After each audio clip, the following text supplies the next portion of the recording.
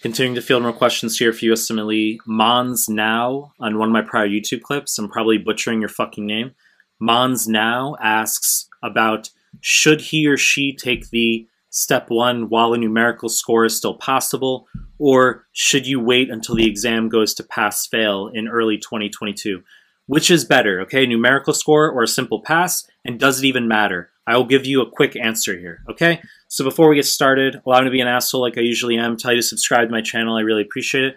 Help grow this channel, share with one of your friends prepping for USMLE, help bring awareness to this channel. Hit the like button, hit the bell if you want notifications.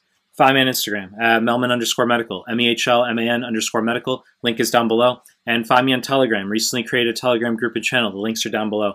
Now let me address the fucking question as far as, for Mons Now, should you have a numerical step one while that is still possible, or should you simply wait until early 2022 and take your pass on the exam?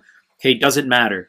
And look, you are always going to get speculative answers at best. Nobody truly knows, and it is likely the case that it will not be uniform across all programs starting next year.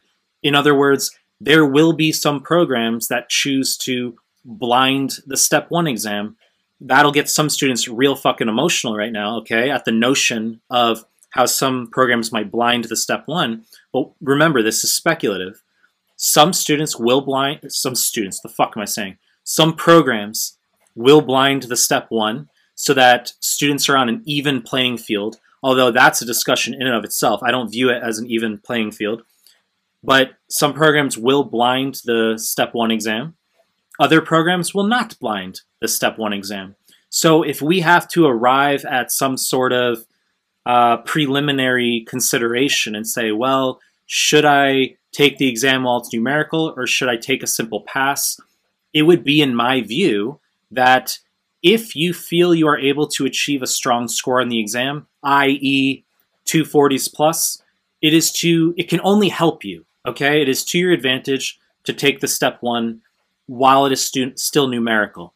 If you feel you can barely pass, okay, you're going to be looking at a 190s or 200 plus score, you could wait until next year, okay? That doesn't mean you have to wait. I'm not telling you what you should do, but if people are asking my opinion, okay, it could be to your advantage to take the exam while it's numerical if you can get a high score, and if you think you can only just pass, you might be able to wait until 2022, take your pass, and then just focus on getting a high value on 2CK, okay? People are going to have a variety of opinions. It's not necessarily the case of right versus wrong. Remember, okay? These are speculative views, and nobody truly knows which program is going to subjectively interpret the distribution of passes versus numerical scores in any particular way, okay? You know the deal. I'm going to continue to make more content. If you like my stuff, subscribe to my channel. And I appreciate your time. That's it.